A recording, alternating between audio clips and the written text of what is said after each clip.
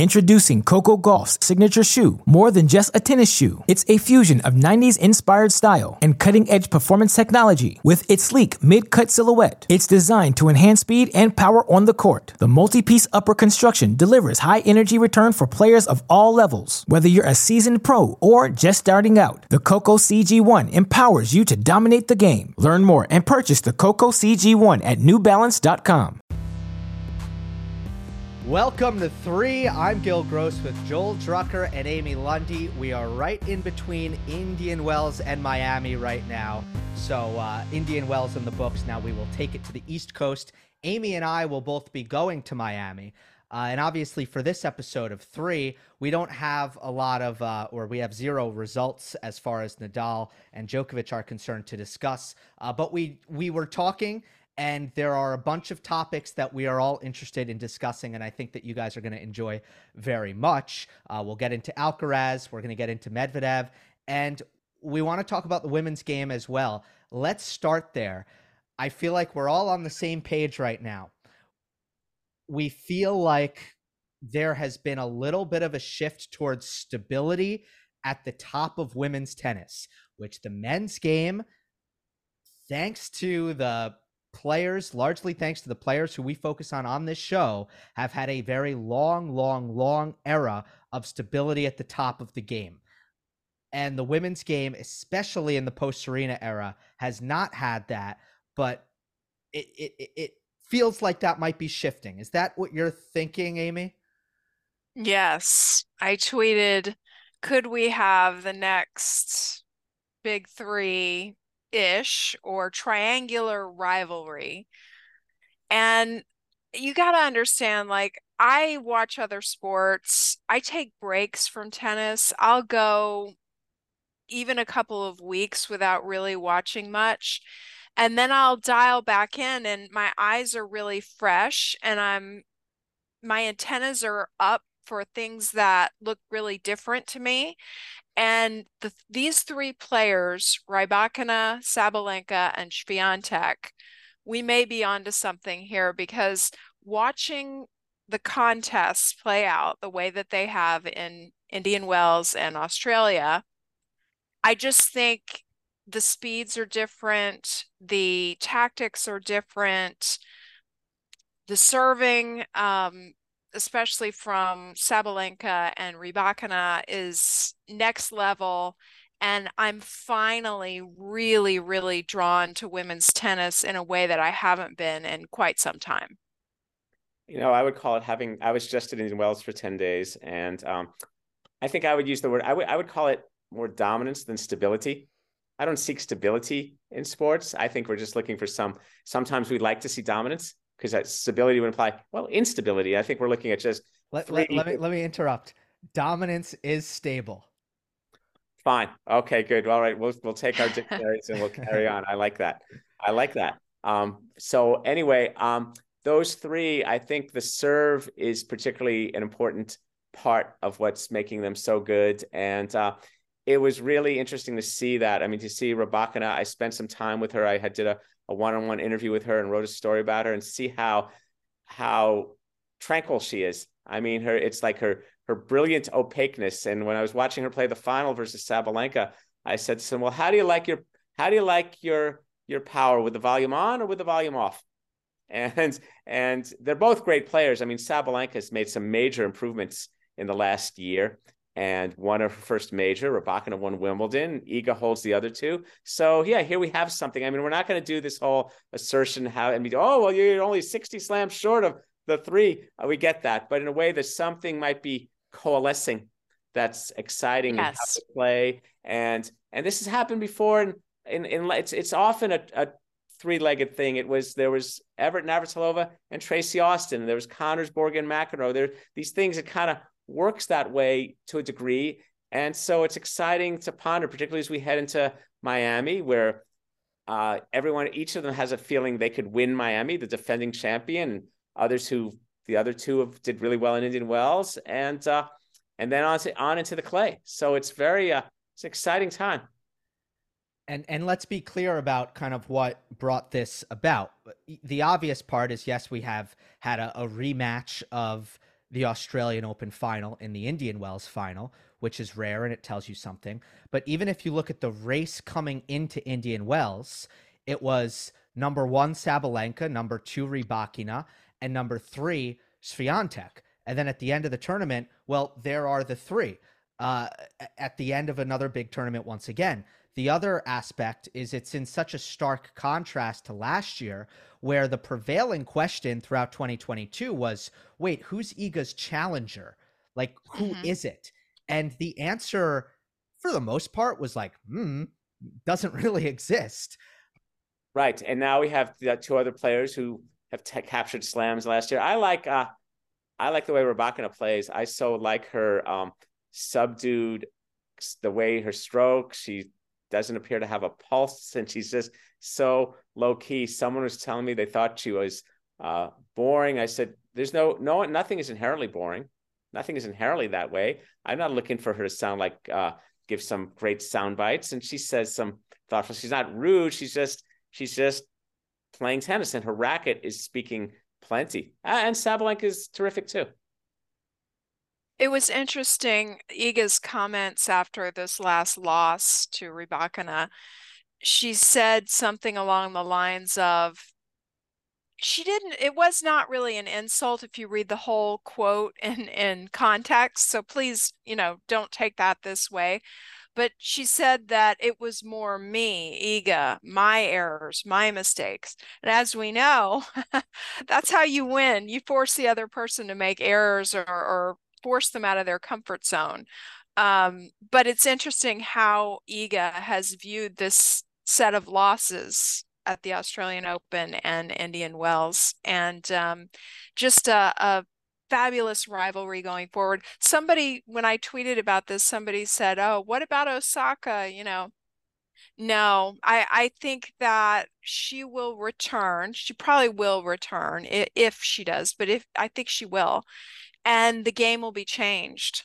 That's what I'm seeing. I think the speeds are increasing, ratcheting up, and the serves, and you've got to be an elite server, and you're going to have to return, these ladies' serves. So I think we're in the midst of a very exciting time in women's tennis.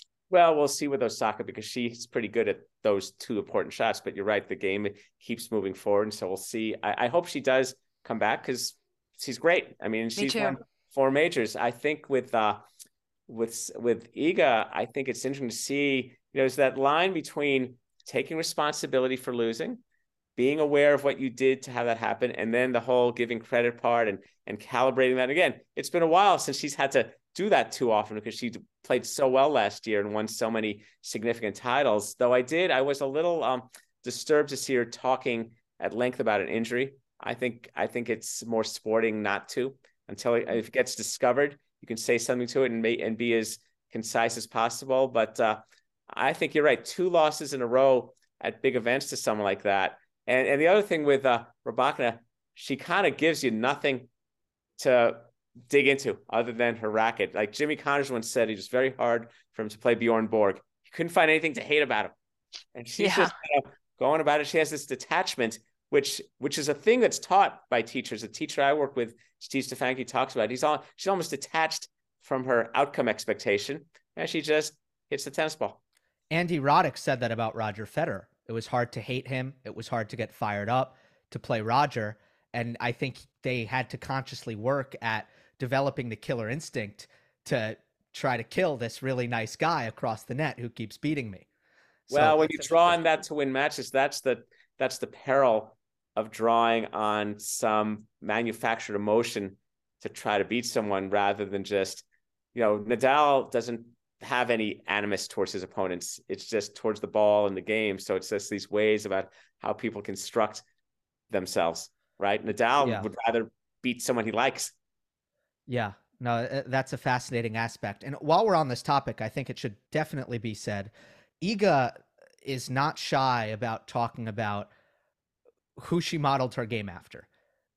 She even has said in interviews that she, growing up, did not watch a lot of women's tennis, did not watch a vast array of men's tennis either, watched Rafa Nadal. She was a Nadal fan, And that is where her kind of heavy topspin game that was even more apparent in 2020 when she first won Roland Garros. She's changed a little bit from that point, but I feel like she's developed the most gifted modern forehand in WTA history.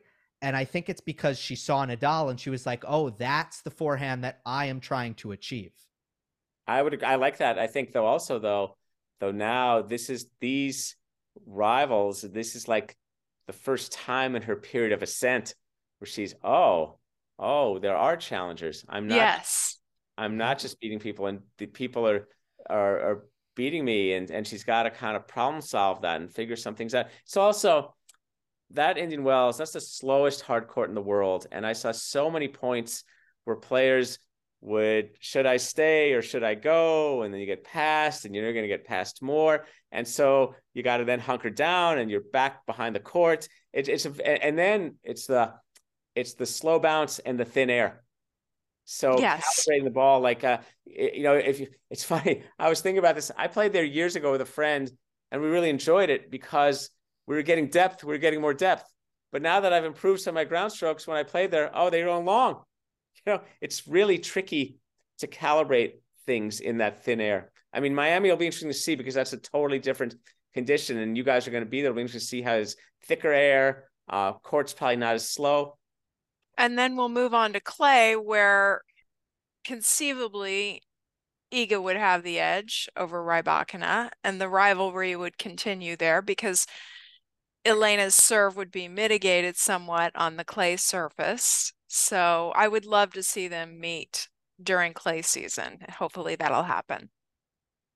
The serves. We should point out though that Rybakina is not 3 in the world. I mean, these 3 are not 1, 2, 3. Sabalenka is 2 in the world. So Rybakina has the hot hand right now, and that's why we're talking about her. But there's Pegula and others in front of her. Krejcikova had that incredible run in the Middle East where she took out 1, 2, 3 in the world plus Kasatkina. Like the best run of the year has been Krejcikova's. I think Krejcikova is terrific. She's got so many skills. I just like to see her kind of sustain it more often. She's such a versatile player, so it's a really exciting time in women's tennis. Yeah, we're talking about the race. I mean, things happened last year with Wimbledon. Sabalenka was banned from playing it. Rybakina, like all the other players who played it, didn't get her points, and who paid for that most, but the player who won the tournament, and other players too would have gotten points. So it's just the point race now is a better indicator. Yeah. We could talk more about, I feel like their games, but we should move on to some other topics here. It's a good thing to monitor, though. Absolutely. And this was good. So let's go to Alcaraz, the champion.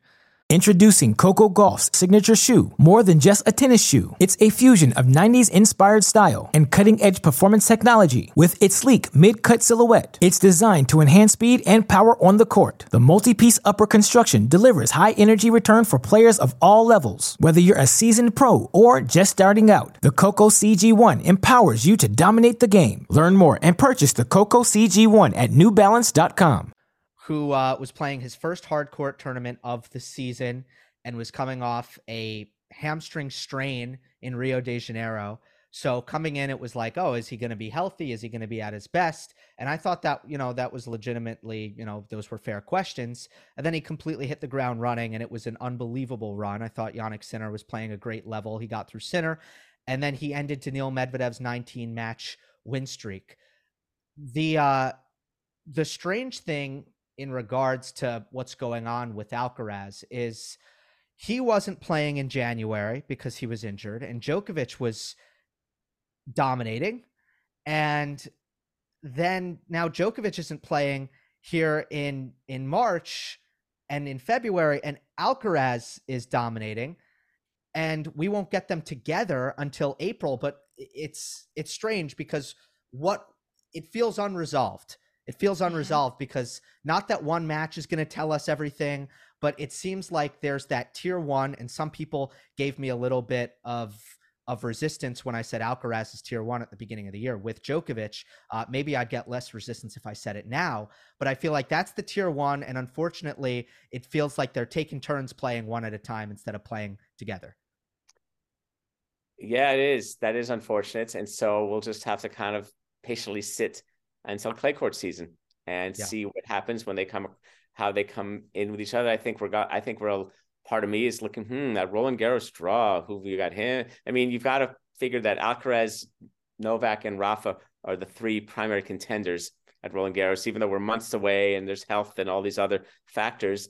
But yeah, it's interesting. In the meantime, Alcaraz, watching him at Indian Wells, the cult around Carlos, as you guys know, the practice courts at Indian Wells are a great feature of the event, and they were just packed. I'm looking to the time they're going to monetize those and say, you gotta show like a $2 something. Either way, they already have. Don't give them any ideas. Don't give them any ideas. Yeah, you gotta buy a ticket.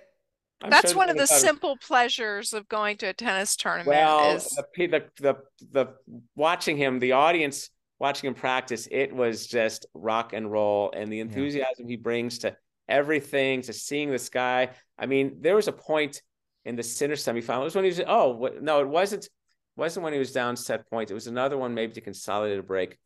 Great backhand half volley down the line, like a John McEnroe shot. Stick the forehand volley down the line, then hit a backhand angle overhead. Oh, it's not going to be a winner. In comes Sinner. Carlos is back. Oh, yeah, I'll hit a topspin lob and end the point. He had 4 shots that each could be a highlight reel. In one point. We talk about, like with Djokovic and Nadal, we talk about God mode. Oh, he's gone into God mode. For Alcaraz, it's Energizer Bunny mode. If he doesn't have an injury keeping him down, he goes into Energizer Bunny mode, and it's really unstoppable. But what I was thinking about when Medvedev made that comment in the trophy ceremony about how Alcaraz must have said hi to 400 people in one day or whatever it was he said, I realized, like, okay, this is who this guy is. He's decided he's going to play the respectful card and the halo over my head and Mr. Nice Guy. And it occurred to me that for people who are suffering because Roger Federer has retired and feeling like, now what do I do? My favorite is gone, and they're grieving. How easy it is to transfer your fandom from Roger over to this guy because of the similarity in the way they conduct themselves. And the way they play the points. Like, I made a joke, and of course, it's a joke that's not a joke that is a joke. After that point I just described, I turned to someone, I go, Roger who? I mean, obviously not, but still, I think the joy, baseball player, one of the great baseball players, Willie Mays, was known as the Say Hey Kid, and he brought this energy just like Magic Johnson and Patrick Mahomes. It's like, yeah, let's just play. Let's play. Love to play. Does anybody smile more? No. Nobody. I don't think anyone's ever smiled more ever. I mean, you should compare the smilometer of all the number ones also. Yeah. He's already, no, you see him in his press conference, he's smiling and he's greeting people. I mean, it's just amazing.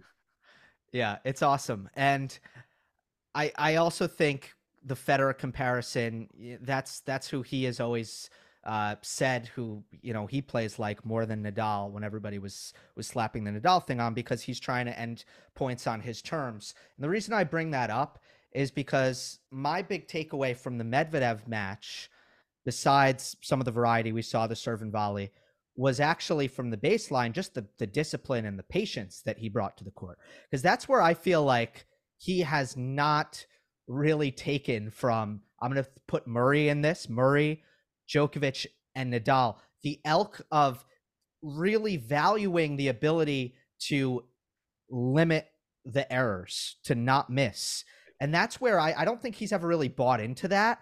This Medvedev final was the first time I saw him at times, be in these backhand exchanges and been like, okay, I understand that I need to be patient right now, and that's going to give me the best chance. Totally agree with you, Gail, because he's the creator. So he wants to make, and that's where the Federer connection comes in.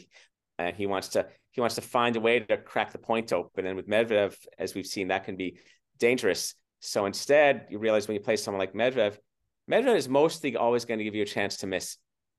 He's going to look for you. He's going to give you a chance to overplay and make a stupid decision. So hang there, and you'll get your shot. And then you have to execute, and Alcaraz can kind of kick it into gear. But you see, it'll be interesting to see how Medvedev, a pleasing run these last few weeks, winning tournaments and winning matches, but at the same time hitting against the wall of some of his limitations, just like he did in the Australian Open final last year versus Nadal. You see Alcaraz, that was a dispatching. What was that, about 71 minutes? 5 games. Yeah. It's interesting that you mentioned Andy Murray, because looking at the Miami Open draw, Alcaraz and Murray could play each other in the third round. So, and the way Andy's playing right now, he's pushing everybody. It doesn't matter if you're a subpar, sub 200 in the world, or you're 3 in the world. Andy Murray's going to push you and push you. So that could be an interesting match. I suspect Alcaraz has some fatigue. But just going back to what you were saying before, Gil, about how he played well against Medvedev from the baseline, that's part of what makes him so exciting, because I remember watching the match and thinking, is Carlos going to come in on this one, or is he going to battle from the baseline? I just don't know. Is there any rhyme or reason to what he's doing, or is it a feel thing? And it just adds that extra layer of excitement. Well, I think it's a number of things. I heard someone talk about his brilliance and his things. They say, oh, maybe that's just in his DNA. I don't believe that. I think tennis players learn things. That doesn't mean they're overly coached, trained. It's how you learn the game and how you practice, and how when you're young in the formative stages. I mean, whether the things you work on and the instructor who helps you sharpen them and the routines you do. And you can just see he's just like devoured the breadth of tennis. That's what it's similar to what Federer had done in a way, in his way. Like, yeah, drop shots, volleys. There's a whole literature out there for me to avail myself of. So why not eat it up? And he obviously was proficient and dedicated, and there must have been enough results to encourage him to keep doing it. And it's it's a real breath of fresh air. I mean, he could play a ball boy and it would be exciting. I think for Medvedev, amazing run. But the feeling, I guess, that I got from the final is Medvedev must be thinking, oi, another guy who's going to serve and volley and do it really, really, really well, and challenge my court position with the drop shot, and he's going to do it better than anyone else. I mean, because Medvedev, there are a lot of matchups for him. I mean, he has owned the Zverev head-to-head. He's played Sinner really, really well. He plays Djokovic tougher on hard courts over the course of the last 3-4 years than really anybody. But Kyrgios seems to give him fits. And I feel like Alcaraz in the same way might be able to do that. The disruptive attackers, because Kyrgios, I mean, put aside his personality, when he's playing well, he's a very tactically adroit player. He's holding steady from the baseline. He's coming in, and then these guys sometimes who kind of draw Medvedev in, not one of my favorite terms, but it happens. You see some of Medvedev's volley technique. I mean, that was not pro level volley technique, particularly on the forehand volley. So he is not very comfortable up there, and so he may need to see, wow, I need to hit them before they hit me. So it's so obvious, the playbook against Medvedev for Alcaraz, because one of his biggest weapons or best tools is the drop shot. And Medvedev, no secret about it, doesn't like being in that part of the court. So he's pretty good, though, I think, when he gets to drop shots, at actually hitting it really hard whenever he kind of tracks it down. If he can hit a winner, if he can run down that drop shot and hit a pass off it and whip his way out of the point, that's fine. But if he has to defend net positioning and be in that place, that would be interesting to look at. Does the rally extend beyond the drop shot itself? And what are Medvedev's percentages there? If he can, hit a winner off of that, chase it down.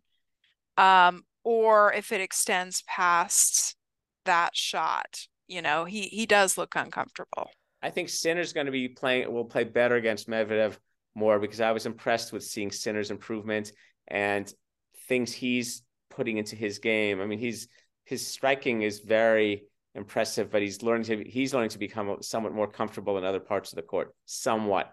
But Alcaraz is already, it's like there, and he's only a teenager. I have to say, I'm disappointed in Medvedev. I don't like the complaining about the court and the slowness of it. And by the way, he made the finals. So how bad could it really be? His one Grand Slam is on a hard court, probably slower than average. I mean, it's like, dude, what do you want here? Yes, I would like to see him add some dimension to his game before he starts complaining about the courts. Indian Wells court much slower than that U.S. Open court he won on, though, if I may. But he and the thin air part in his ball and just not feeling comfortable. So you're giving him no, I don't like to... No, I don't like it when players complain. I mean, I think complaining, it's almost like a form of tanking. It's a way you're writing a story that lets you off the hook instead of just getting down to your business. So Joel, would the Indian Wells hard court be farther away from the US Open hard court than clay would be from the US Open hard court? I think so. I think really? I think clay is interesting. Clay is an interesting thing these days, is that clay has gotten faster as players have been able to, the racket head speed era has made clay a different type of clay than kind of the classic defense clay of bygone years. So I think, and clay can, the ball can die more on clay, the drop, different things, certain volleys work better on clay. Slow hard courts, as slow as Indian Wells, that's a really tough sledding. And also the physical impact of it. I mean, it was the Zverev match where he was most perturbed, right? And Zverev has got a good kind of game for slow hard. Players move better on hard a little bit. They have better footing, they have better grip. So that's an aspect of it as well. I don't mind the Medvedev complaining, though. I think it was highly entertaining. I don't know that I would. Yeah, does that not count? I thought it was entertaining. I don't think it harms anybody. I like players to show their personality on the court and what they're thinking. If I were his coach, I might say, hey, guy, you want to focus in here and stop being a victim and put your head down and see what you can do and problem solve? Yes, if I were his coach, I'd say that. But from my perspective, it doesn't bother me that he's complaining. Very interesting. I just think it doesn't advance his cause. I guess as a fan, it's like, okay, I can watch it. This guy's kind of whining, and a lot of us whine and get upset. I think it's not helping him. It's not helping him compete better. So that's kind of I feel bad for his, but look at this though. It's very interesting. We got all these players we're talking about, Rybakina, Medvedev, Alcaraz, a lot of interesting personalities and demeanors out there. It's kind of interesting. It's almost like the, après le big three is this whole other realm. Yeah, Medvedev's an amazing personality. I think he has a lot of sense of humor and also a lot of thoughtfulness. But more than anything, it's just I don't think he has that kind of media trained thing about him. I feel like he will actually tell it to you straight. Yeah. I mean, he's given us something to talk about. So, and he really is one of my favorite players to watch and cover. So, fair point. Okay, Miami, real quick. It is quite the adjustment. I remember last year, there's only two players who made the quarters at both Indian Wells and Miami on the men's side. Two players. So Alcaraz was one. Do either of you remember the second one? Was that Casper Ruud? Nope. Hurkacz? Nope. Amy? Kyrgios? Nope. Okay, I'm gonna say it. Wait, no, you're gonna give us a hint. You're gonna give us a hint. Hint. he has. That's a tough hint. All right, Let's just see. give it. That's okay. Miomir Kecmanovic. Oh, We would have been here a long time. That would have been a long yeah, time. yeah, Good to yeah. thank you. Wow. That guy's he's Wow. Yeah. He's the only, him and Alcaraz were the only guys. Remember, he played that epic quarterfinal against Alcaraz in Miami. yeah, right. So yeah, it's kind of a tough thing for me because I'm really high on the players who did well at Indian Wells, whether it be, namely Sinner, Alcaraz, and Medvedev, Fritz as well. But at the same time, it seems like a lot of players can't do well at both. So it puts me in an interesting position. Amy, I know that you've completed your preview. I have not completed mine. So I'm curious to hear how you looked at it. Well, I wrote an article a couple of weeks ago on Ben Shelton, and I picked him as a dark horse semifinalist. I picked some unusual names. I picked Tiafoe. And a lot of this has to do with the quarters that these people are in. Mhm. And I picked Alcaraz, although I'm a little concerned about fatigue. And Tsitsipas, who is the top seed in, one quarter, I think is going to be looking ahead to clay season. He loves clay. It's his favorite surface. He hasn't been playing well. So yeah, He's got a shoulder injury, and I don't know why he's playing, frankly. he may pull out at some point, but Tiafoe is in that quarter, and that's a big reason Yeah. why I picked Francis to come through, and then I picked Sinner to come through. So there you go. Okay. So Alcaraz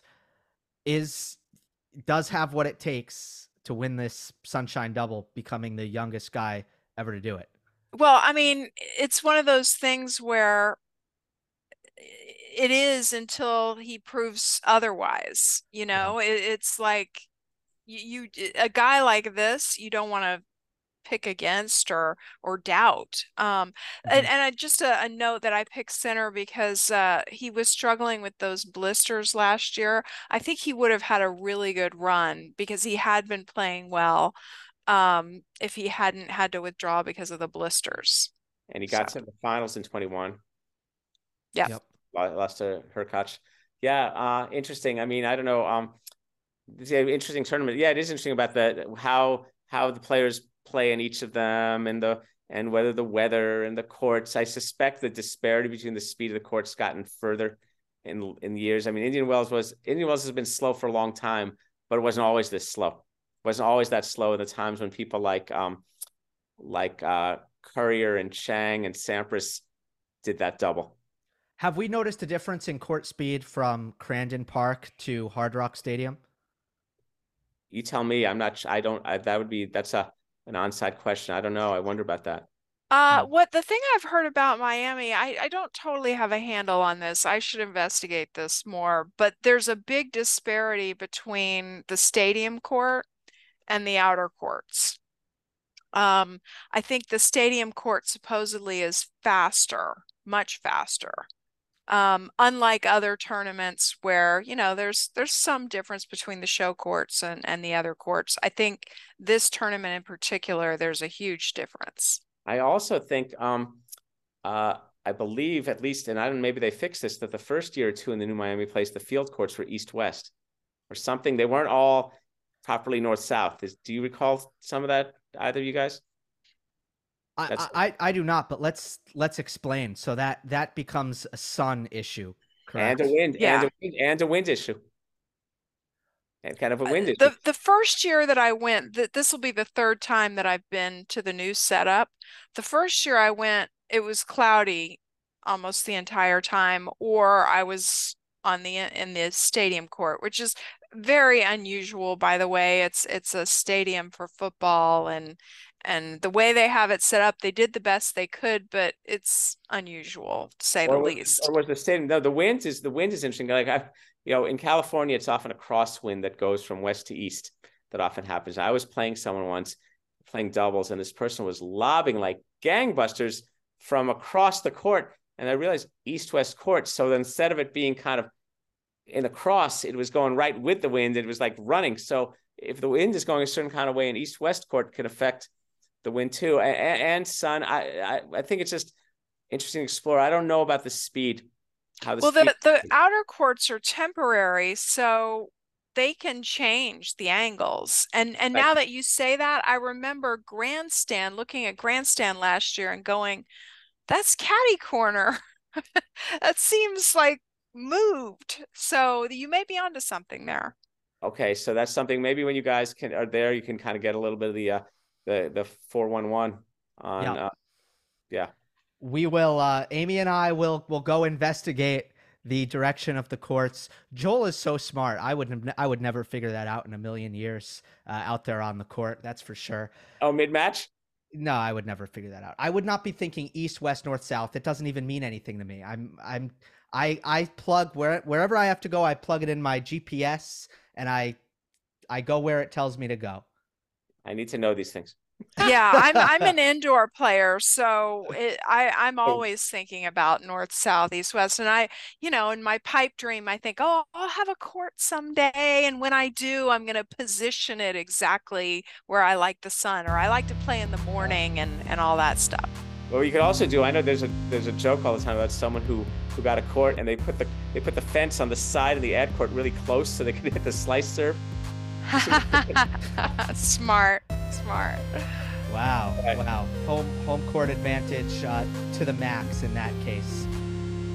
Can't wait for Miami. Another 2 weeks. We will talk to you after that as we head into Monte Carlo. At that point, maybe we'll talk to you during Miami because, of course, Amy and I, again, will be there. If you're in Miami, I'll bring my headsets. Look out for us. Look out for us. Say hi. That'll do it for this episode of 3. Remember, we're available on all podcast platforms. We appreciate it if you leave a rating and review on Apple and Spotify.